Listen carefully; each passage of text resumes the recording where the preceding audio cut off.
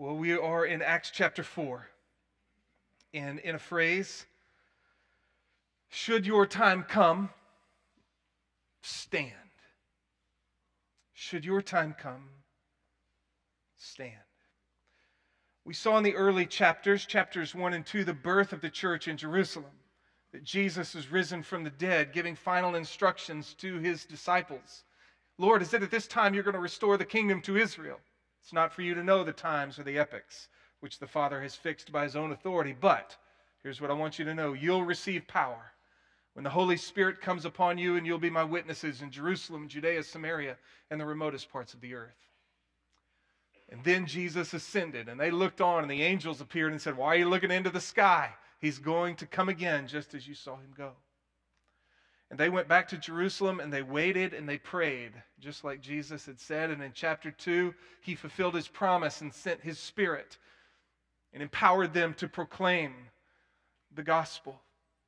And some 3,000 people in those early days came to faith in Jesus Christ. And they were together, and they loved one another, and they worshiped, and God was doing incredible stuff through them. And in chapter 2, verse 47, the Lord was adding to their number day by day those who were being saved. That's the birth of the church in Jerusalem. And as Dan Wallace, New Testament scholar at Dallas Seminary, says, it was the honeymoon period. Christ ascends, sends the Spirit. Peter preaches, 3,000 souls, and everybody's thrilled. Yay! But then comes chapter 3 and chapter 4. The honeymoon is over.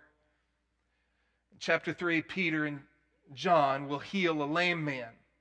And the crowds who knew this man to be lame but now see him leaping are astonished and wondering at what this is. And it gives Peter an opportunity to preach. And indeed he does, as we saw last week, that Jesus is the holy and the righteous one, whom you disown and delivered over to death, but whom God raised and glorified to his right hand.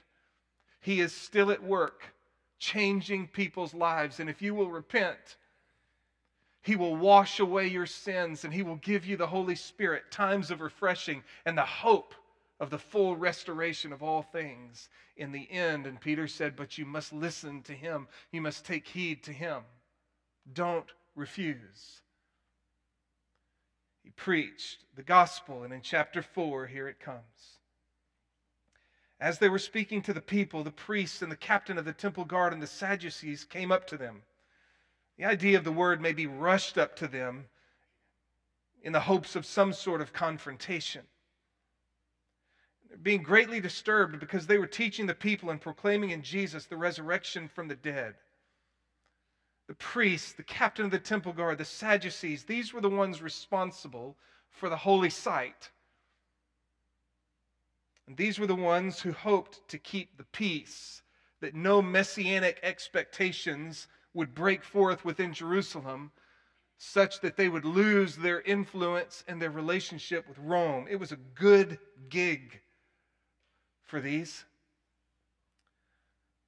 But now that the apostles are preaching in the temple, that's where they were, in the temple area, and that hundreds, if not thousands, of people are gathering to them, they are now threatened.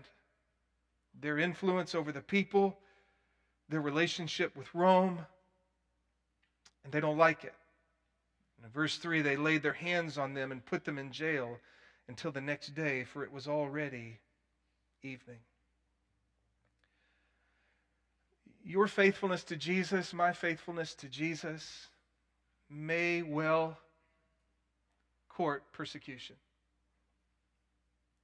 Probably you've already experienced it to some extent throughout your life, whether it was a family member or a friend or coworkers or neighbors or whoever it might be. Your faith in Jesus Christ wasn't so hip, happening, or hot, and they may have let you know about it, or they may have ignored you, or whatever it might have been. The gospel, in the words of the Apostle Paul, is an aroma of death to some and an aroma to life to others. In 2 Corinthians 2, Paul said it like this, but thanks be to God who always leads us in triumph in Christ. and manifest through us the sweet aroma of the knowledge of him in every place. For we are a fragrance of Christ to God among those who are being saved and among those who are perishing. To the one, an aroma from death to death, to the other, an aroma from life to life. And who is adequate for these things? Paul was reflecting upon his ministry and the proclamation of the gospel, that when it is proclaimed, there are some who hear the words and in a natural way can make sense of what you or I are saying, but they don't see the glory in it. They don't see the life in it. They think it is foolishness. And they go from death to death. They reject it. Others hear the same words, naturally put the same words together and understand what is being said. But then by an act of the grace of God, they also see the glory in it, the majesty in it. And it is a message to them, life to life. It's been the story ever since for the last 2,000 years. You remember we said back in chapter 2, whenever the Spirit came and gave them miraculous ability to speak in other languages, there were some there who looked at this and said, they're just drunk. And if you were here then, you remember me quoting my old pastor that he had written in the Bible that he gave me, the beginning of a very sad story. That in the face of God and his work, there would be some who believed, but there would be others who wouldn't. And here this picks up steam. In verse 4, but many of those who had heard the message believed, and the number of the men came to be about 5,000. So God is adding to his number. And though Peter and John have been thrown into prison, as Paul would later say, the word of God is never imprisoned. It was accomplishing its purposes. Verses 1, 2, 3, and 4, I think what comes out of it for you and for me is that our faithfulness to Jesus may well court slander, marginalization, ostracism, persecution. And who knows, more and more in our day, it may get worse and worse for us. It can be for many reasons, no doubt, but it may well be the content of that which we proclaim. We proclaim that there is one and only God, that the God of the Bible is the one and only. We proclaim a uniqueness to him, that he is Father, Son, and Holy Spirit. We proclaim that humanity is created in the image of God, but fallen in sin and absolutely impotent to save ourselves. We proclaim that Jesus Christ was none other than God in the flesh, the eternal Son of God who became one of us and for our salvation. We proclaim that his death upon the cross was a substitutionary penal atonement for sins. We proclaim that he rose bodily from the grave and that salvation is found in him and in him alone. We proclaim that there is a day of judgment to come. There is eternal heaven and that there is eternal hell. That kind of faith, that kind of proclamation, that kind of preaching won't always get you loved. Might not always keep your friends. Some of you have family that take issue with your faith in Jesus. And Jesus said, I came to bring a sword. Father against son, son against father, mother against daughter, daughter against mother, mother-in-law against father-in-law. That for some, faithfulness to Jesus Christ would mean those deepest and closest of relationships would have a break. Those of us who believe this to be the Word of God and who seek to build our life upon it, seek to be faithful to it, we try to say with boldness, this is true and that is false. This is who God is and that is not. This is who we are. This is what our problem is, and this is how God intends to fix it, and this is how we relate to Him, and this is where history is going. So the content of our faith can get us in trouble, if you will. Also, the moral standards that you and I propose. Not only can we say and ought we say and do we say this is true and this is false, but we say this is right and this is wrong. And in a culture like ours where seemingly everything goes, when you and I make statements that, you know what, that's just not right. In fact, that is wrong. In fact, that is sin. It can get tough. The consequences for the one who is faithful to Jesus can be hard. Not always, and we certainly don't hope for it. But sometimes it comes our way. And when it does, it presents an opportunity. Verse 5. On the next day, so they had taken Peter and John in the afternoon and didn't have time for whatever it is they wanted to do. The sun went down. They kept them overnight. On the next day, their rulers and elders and scribes were gathered together in Jerusalem. As I read verses 5, 6, 7, I want you to see if it sounds familiar. On the next day, their rulers and elders and scribes were gathered together in Jerusalem, and Annas the high priest was there, and Caiaphas, and John, and Alexander, and all who were of high priestly descent. When they had placed them in the center, they began to inquire, by what power, in what name have you done this? Does that sound like anybody you know? Anybody's experience who was taken in by the authorities, kept overnight, thrown into the middle, and the high priest and the scribes and the elders and the Sadducees gathered around? Of course.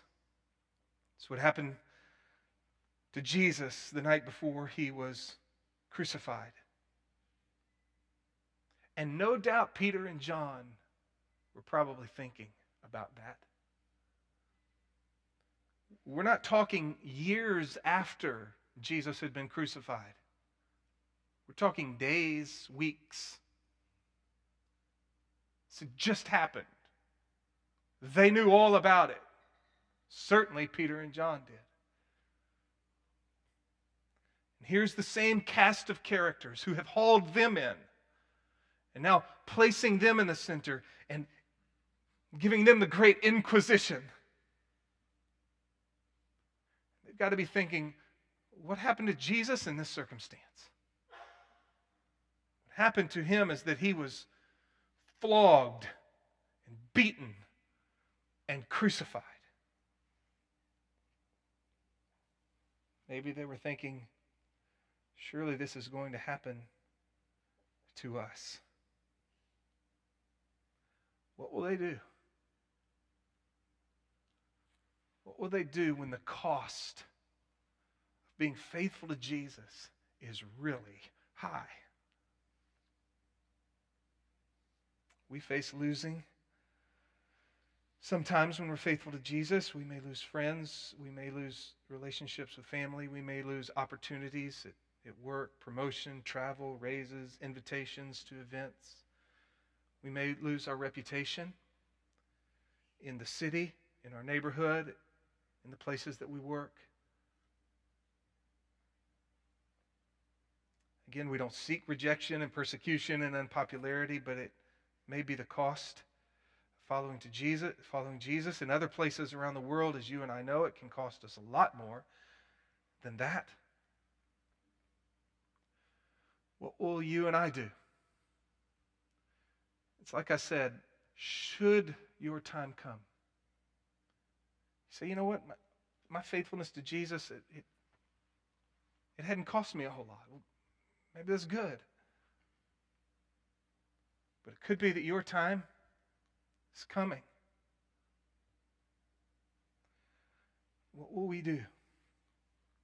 What did Peter do? Verse 7.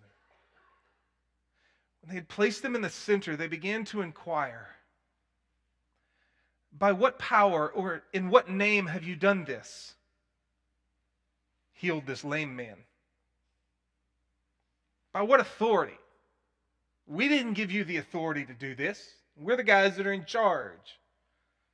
By whose authority did you do this? Then Peter, filled with the Holy Spirit, said to them, rulers and elders of the people. Let's just take a note here. In Matthew chapter 10, when Jesus was with his disciples and when he was sending them out and he was instructing them on what they could expect. But when they hand you over, do not worry about what you are to say. For it will be given you in that hour what you are to say. For it is not you who speaks, but it is the Spirit of your Father who speaks in you. And so many words I think we can say of the Holy Spirit to his faithful children. In the hour of need, he's there when we need him. Jesus said, the Holy Spirit will give you words to say. And here in his hour of need, Peter, filled with the Holy Spirit, said to them, rulers and elders of the people, if we are on trial today for a benefit done to a sick man, as to how this man has been made well, let it be known to all of you and to all the people of Israel that by the name of Jesus Christ the Nazarene, whom you crucified, whom God raised from the dead, by this name this man stands here before you in good health. So here's Peter and John, hauled in, stewing over it, maybe not, but thinking about it surely overnight. John, this seems eerily similar to what happened to our Lord. Yep. And they killed him. Yep. What would they do in the face of that? It was an opportunity. Peter had had similar opportunities just weeks before, hadn't he? Hey, you're one of them, aren't you? No. You were with Jesus, weren't you? No, I was not. Don't you know him? Aren't you friends with him? I don't know him.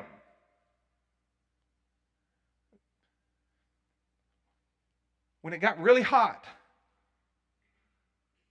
in the kitchen,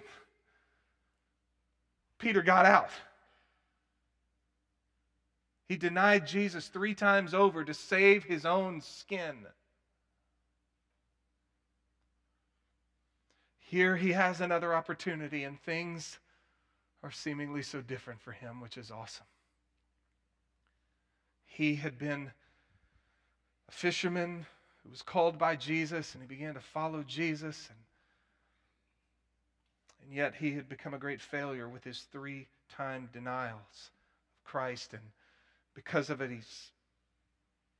he was done. He'd gone back to fishing, back to his former life, and yet Jesus, risen from the dead, had come to him again. Peter, do you love me? Yes. Peter, do you love me? Yes, Lord, I love you. Peter, do you love me? 3 times. How many times did he deny him? 3 times over. How many times did he ask him, do you love me? Do you love me? Do you love me? Oh, Lord, you know all things. You know that I love you. Feed my sheep. Tend my lambs. Feed my sheep. You're back in the game, Peter. And then Jesus would ascend, and then Jesus would send the Spirit into Peter's life. And here, Peter is filled with the Spirit, and he does not deny him this time. He's not ashamed of Christ now. He stands.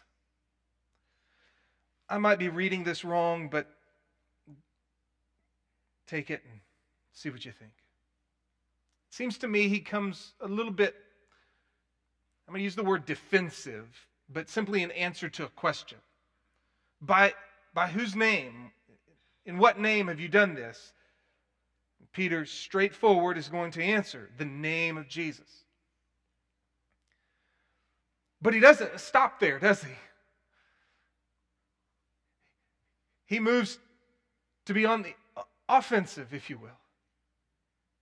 He could have simply just answered their question and been done, but Peter boldly takes an opportunity to keep talking about Jesus and to be bold about it.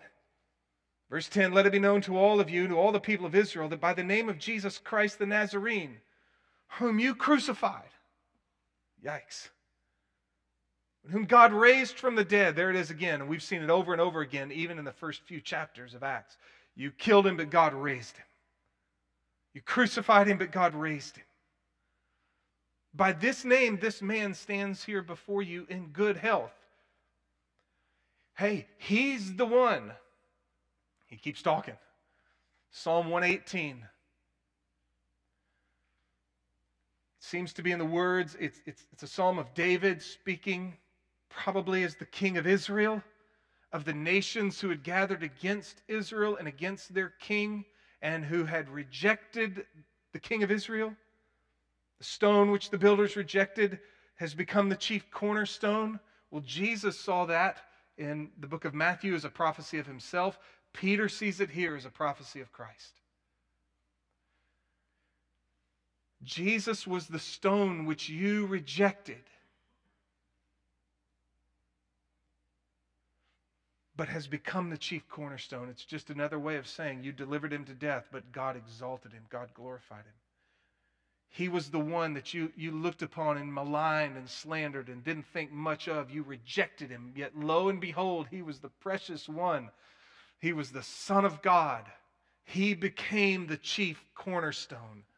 Cornerstone is the one that is the first of the foundation, and you set everything else upon it.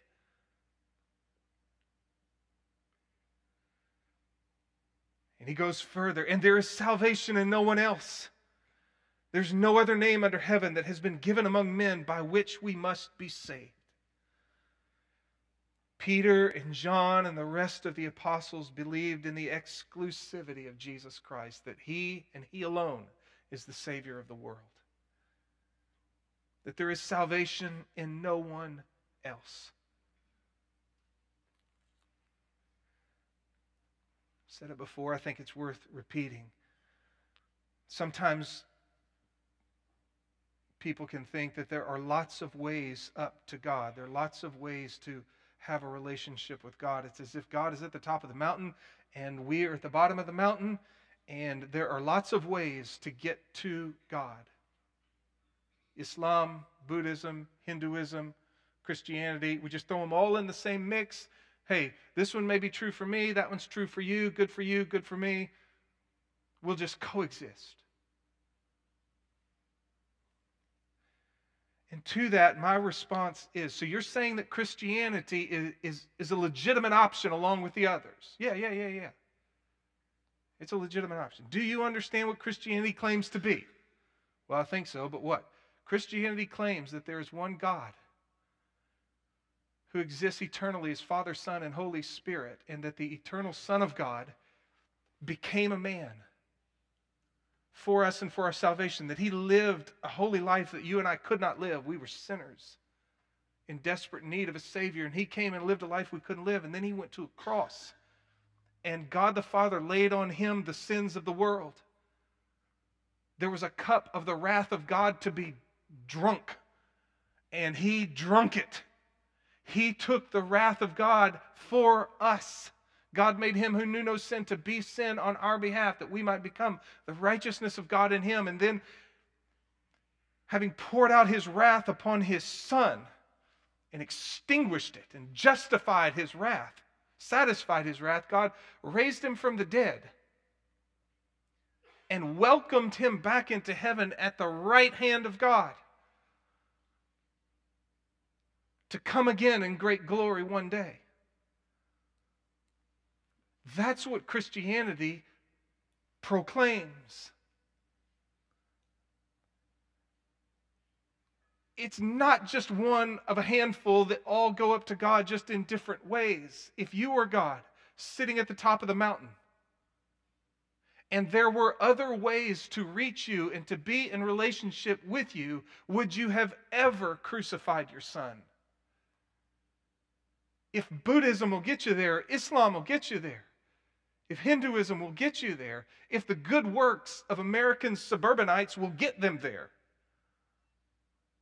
would you have ever crucified your son upon the cross of Calvary? It just doesn't make any sense. Peter and John believed that Jesus Christ was the one and the only God in the flesh for salvation for all the world.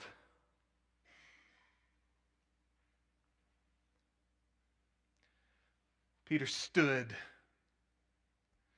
when his time came. By God's grace, when your time may come, should your time come, should mine, whether it's just conversations over dinner or at lunch or in the neighborhood, or whatever it might be, may God give you and me grace to stand. All who desire to live godly in Christ Jesus shall suffer persecution. God has not given us a spirit of timidity, but of power and love and sound mind. Therefore, do not be ashamed of the testimony of our Lord or of me, his prisoner, but join with me in suffering for the sake of the gospel. If I take a stand, I'll be disparaged by the world. I'll be belittled. I'll be scorned. I'll be slandered. I'll be maligned. I'll be dismissed. Just read to you from Matthew 10.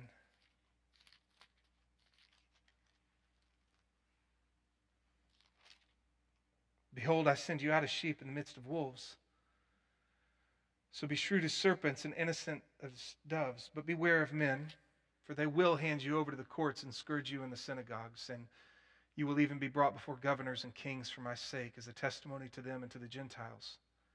But when they hand you over, do not worry about how or what you are to say, for it will be given you in the hour what you are to say. For it is not you who speak, but it is the Spirit of your Father who speaks in you. Brother will betray brother to death, and father his child. Children will rise up against parents and cause them to be put to death. Y'all, that happens. You will be hated by all because of my name, but it is the one who has endured to the end who will be saved. Whenever they persecute you in one city, flee to the next, for truly I say to you, you will not finish going through the cities of Israel till the Son of Man comes. A disciple is not above his teacher, nor a slave above his master. It is enough for the disciple that he become like his teacher and the slave like his master. If they have called the head of the house, meaning Jesus, Beelzebul, how much more will they malign the members of his household? Therefore do not fear them, for there is nothing concealed that will not be revealed, or hidden that will not be known. What I tell you in the darkness, speak in the light, and what you hear whispered in your ear, proclaim upon the housetops. Be bold. Speak. Do not fear those who kill the body, but are unable to kill the soul, but rather fear him who is able to destroy both soul and body in hell. Are not two sparrows sold for a cent, yet not one of them will fall to the ground apart from your Father. The very hairs of your head are all numbered, so do not fear. You're more valuable than the sparrows.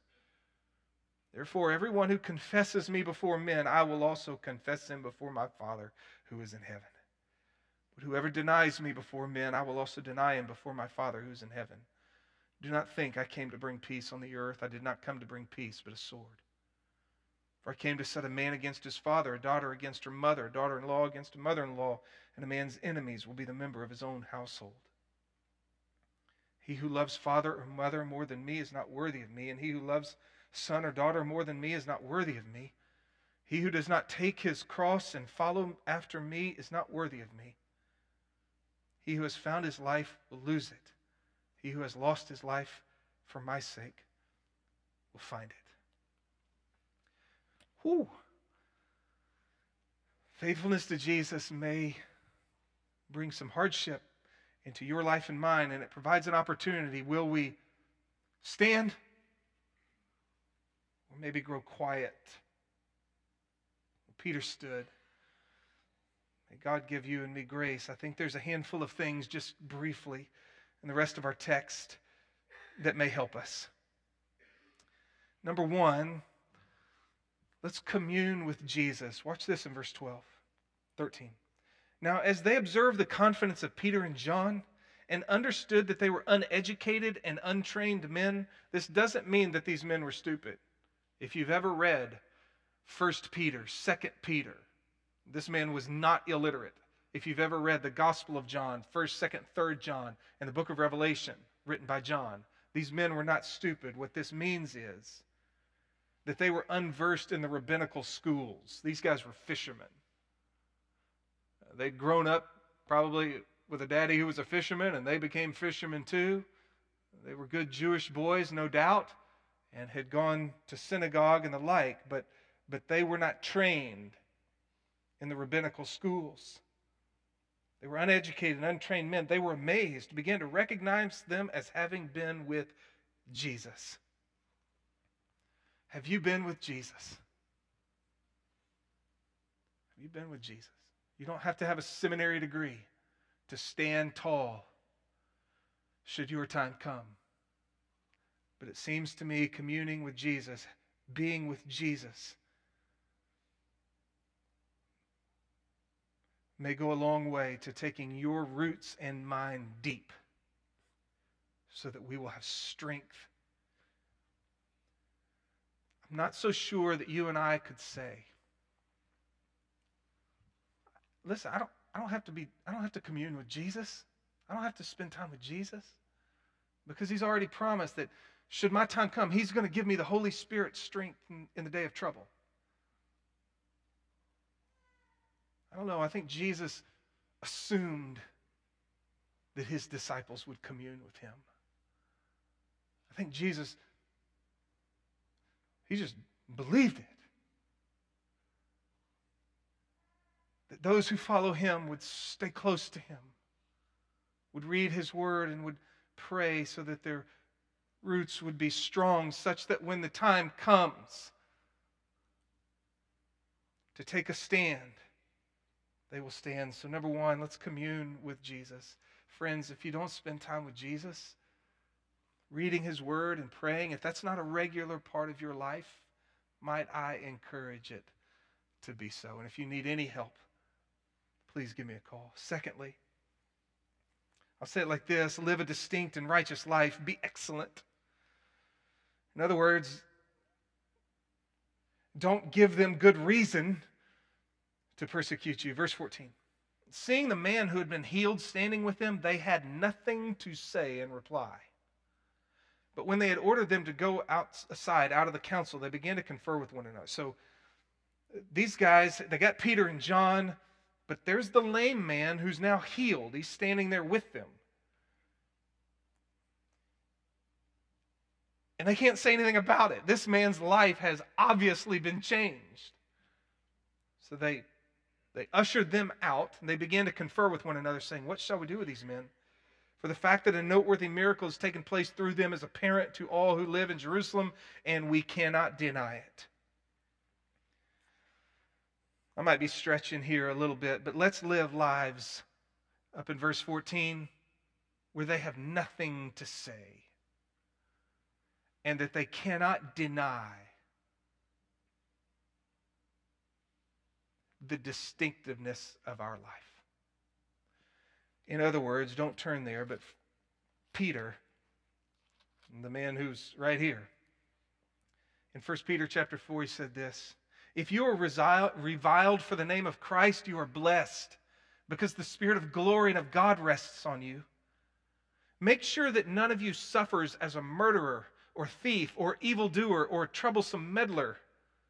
So he's saying, listen, if the unbelieving world is going to give you trouble, don't let it be because of your unrighteous deeds. But if anyone suffers as a Christian, He's not to be ashamed, but is to glorify God in this name. We quoted it last week, I believe, but you remember in Titus chapter 2, where Paul was urging Titus to teach God's people to live righteous lives. One of the reasons he gave for that was, quote, so that they would have nothing bad to say about us. And just as a great illustration, you remember the story of Daniel?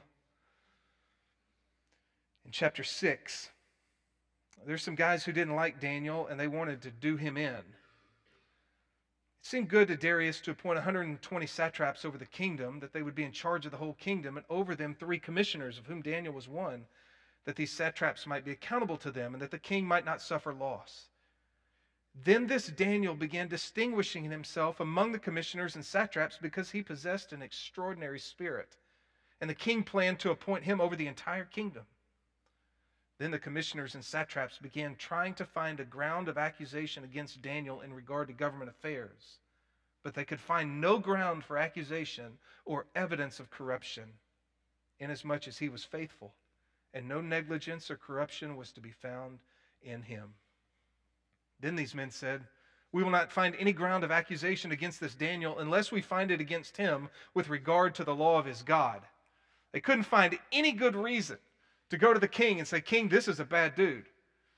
What they did was they went to the king and said, hey, king, why don't you put together a law that says if anybody prays to any other god except you, then they're in big trouble.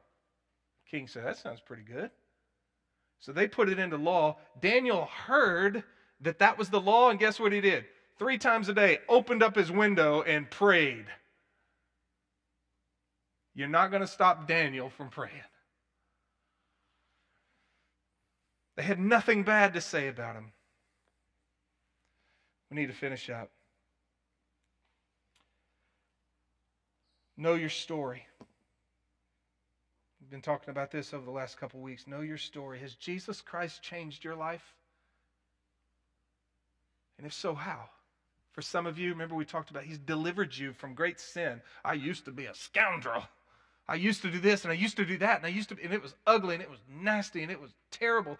And yet God in His grace saved me. And by the power of His Holy Spirit, I'm not perfect, but boy, my life is so changed.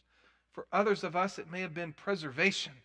Maybe we were saved as a little kid and there wasn't just a nastiness to us, though there was sin that needed salvation. But we came to know Jesus and we've been growing, but we know our heart and we know good night. If it wasn't for Jesus in my life, I would be a scoundrel.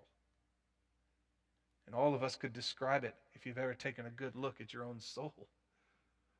The flesh that remains. Well, how has Jesus changed you? I say this. Verse 18, when they had summoned them, they commanded them not to speak or to teach at all in the name of Jesus. But Peter and John answered and said to them, whether it is right in the sight of God to give heed to you rather than to God, you be the judge. For we cannot stop speaking about what we have seen and heard. You can tell me to quit talking about Jesus all you want, but I can't. We cannot stop speaking about what we have seen and heard. It's just too amazing.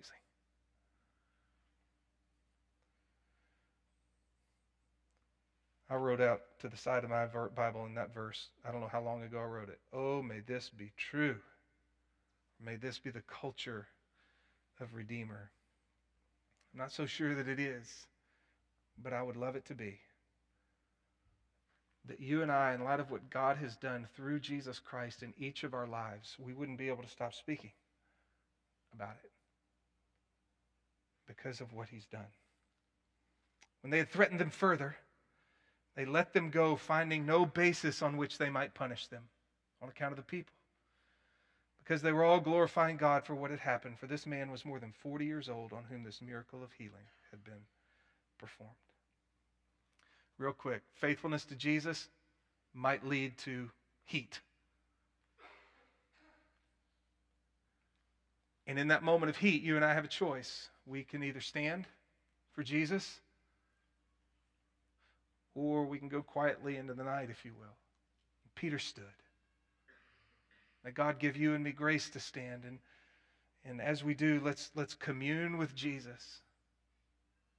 Let's live distinct and excellent lives by the power of His Spirit within us. And let's consider and remember and ponder how He's changed our lives that we might be able to say, listen, I can't stop talking.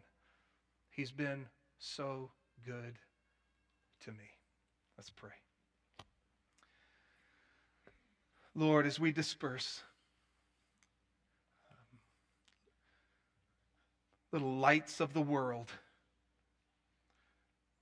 heading out these doors, grabbing kiddos, jumping in our cars, heading back to our homes, to the restaurants, tomorrow getting up and scattering all over in the schools, all over Katy, all over Houston, little lights. You are the light of the world. A city set on a hill cannot be hidden, nor does one light a lamp and put it under a basket. He puts it on a table that it'll give light to all who are in the house. Let your light shine before men in such a way that they may see your good deeds and give glory to God. May the light of the gospel shine through us, Lord. And when it rubs up against the world, and when there may be cost to faithfulness, help us stand. Stand for you. Stand for your truth and for your love. No matter what it may cost.